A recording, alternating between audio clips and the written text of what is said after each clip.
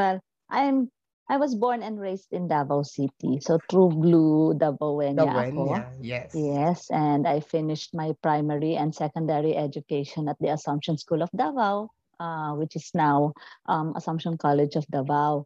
Yes. And then since all of my cousins are based in Manila and are all in UP, so nainggit ako. So I went to Manila to study.